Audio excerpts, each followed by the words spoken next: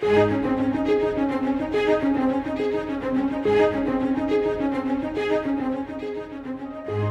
Christian life cannot be reduced to a man-made list of things to do and not to do. However, when God gives a specific list in Scripture, we must take careful note of His priorities. Today we examine the Lord's to-do list found in 1 Thessalonians chapter 5. Let's join Scott Pauley now as we uncover divine instructions for the last days.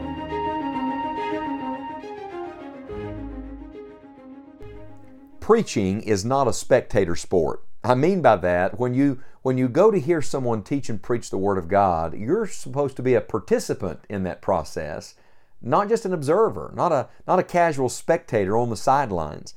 Far too often we come into a meeting and we look at the man on the platform and we're hearing his words, but we're missing God and we're missing what the Lord is trying to say to us in that particular time. We've come to a fascinating verse in 1 Thessalonians chapter 5 and verse 20 where the Bible says, "Despise not prophesying."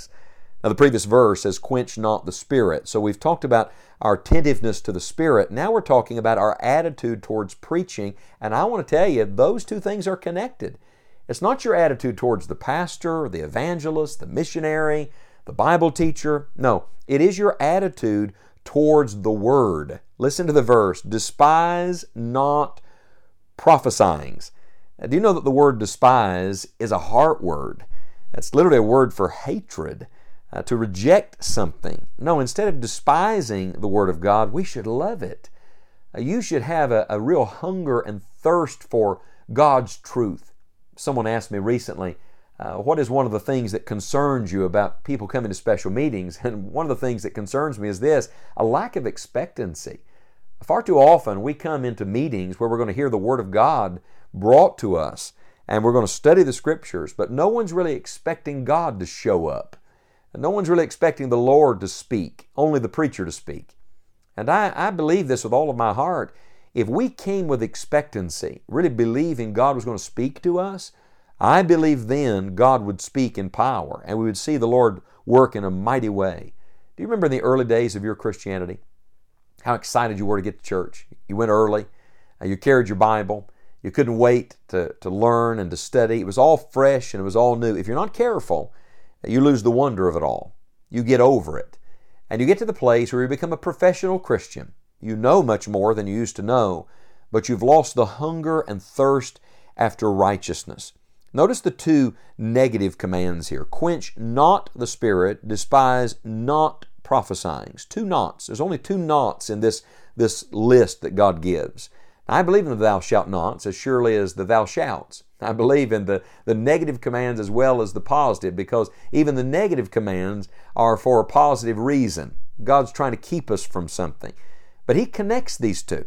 Quench not the Spirit and despise not prophesying. They're coupled together, the Spirit and the Scripture. Your attitude towards the Word of God is really your attitude towards the God of the Word.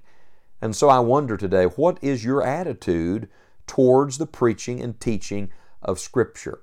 Some time ago, I was speaking in a church. We were beginning a series of special meetings. And we began by just talking about how do you make the most of any meeting. I gave the church a list of some practical things. Let me just pass them along to you today. Perhaps they'll help you as you come to meet with God and with God's people and to study the Word of God. I said to them, first of all, prepare your heart before you get there. Don't wait for the preacher to get you ready to hear. Don't even wait for the song service to prepare your heart. No, pray. Pray for yourself and for the preacher and for souls. Come early. Quiet your heart and lay aside distractions even before you walk through the door, but you get ready. Get in a place where God can speak to you. And then number two, get out of your group and speak to others. I think sometimes, even when we come to meetings where the Word of God is going to be given, we tend to even come to that selfishly. We're to exhort one another, Hebrews 10:25 says. The only minister is not the man standing behind the pulpit. We're all to minister to one another, so greet one another, speak a word of encouragement. And then number three, participate in every part of the meeting. You'll get more out of the preaching if you'll get involved in the meeting before the preaching starts. Sing, give, pray, seek the Lord. Get off the bench and get in the game. And then number four, go to be a blessing, not just to get one. God may use your testimony, a kind word, sharing something God taught you that week with a group in a Bible study. All of those things are means by which we are contributing to the health and growth of the body. And then, number 5, pray throughout the meeting for yourself and others. All through the meeting, not just when they have public prayer. You can be praying without ceasing, communing with God, interceding for souls.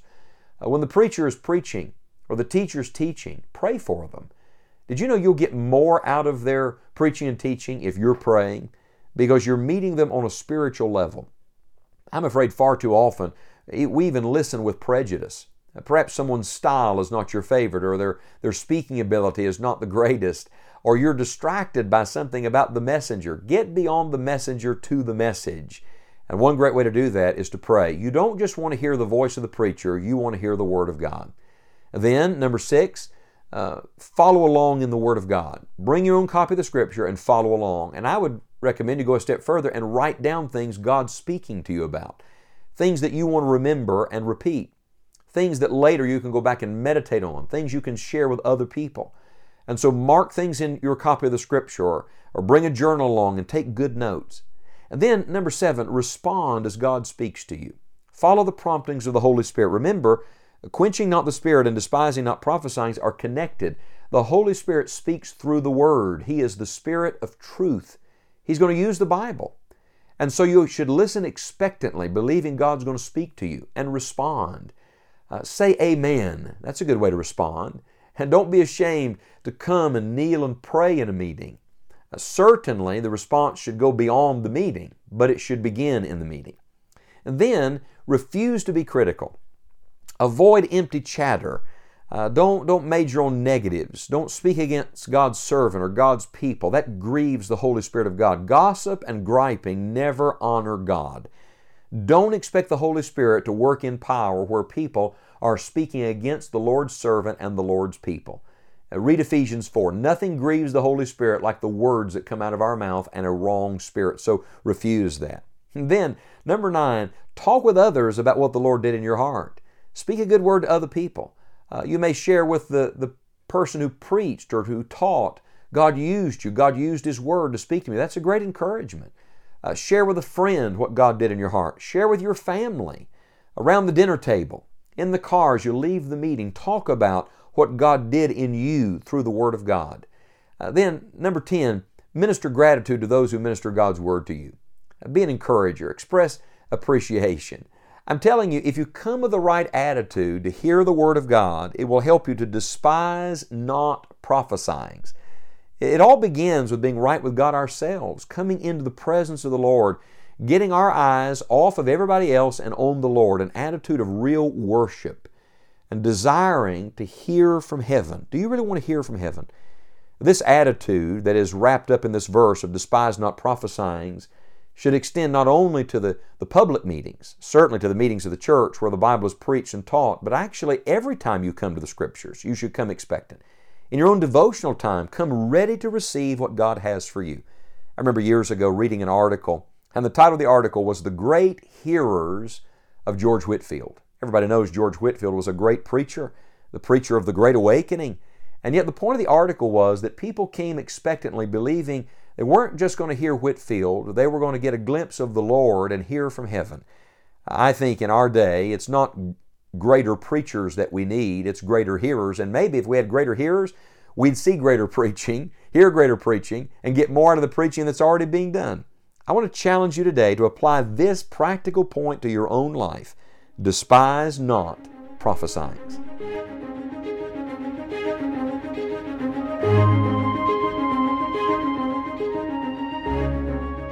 We hope you will take the time to read through 1 Thessalonians 5 and ask the Lord to help you do what matters most to Him today. Thank you for listening and praying for this Bible teaching ministry. Find out more at scottpauley.org. We look forward to studying God's Word with you again next time on Enjoying the Journey.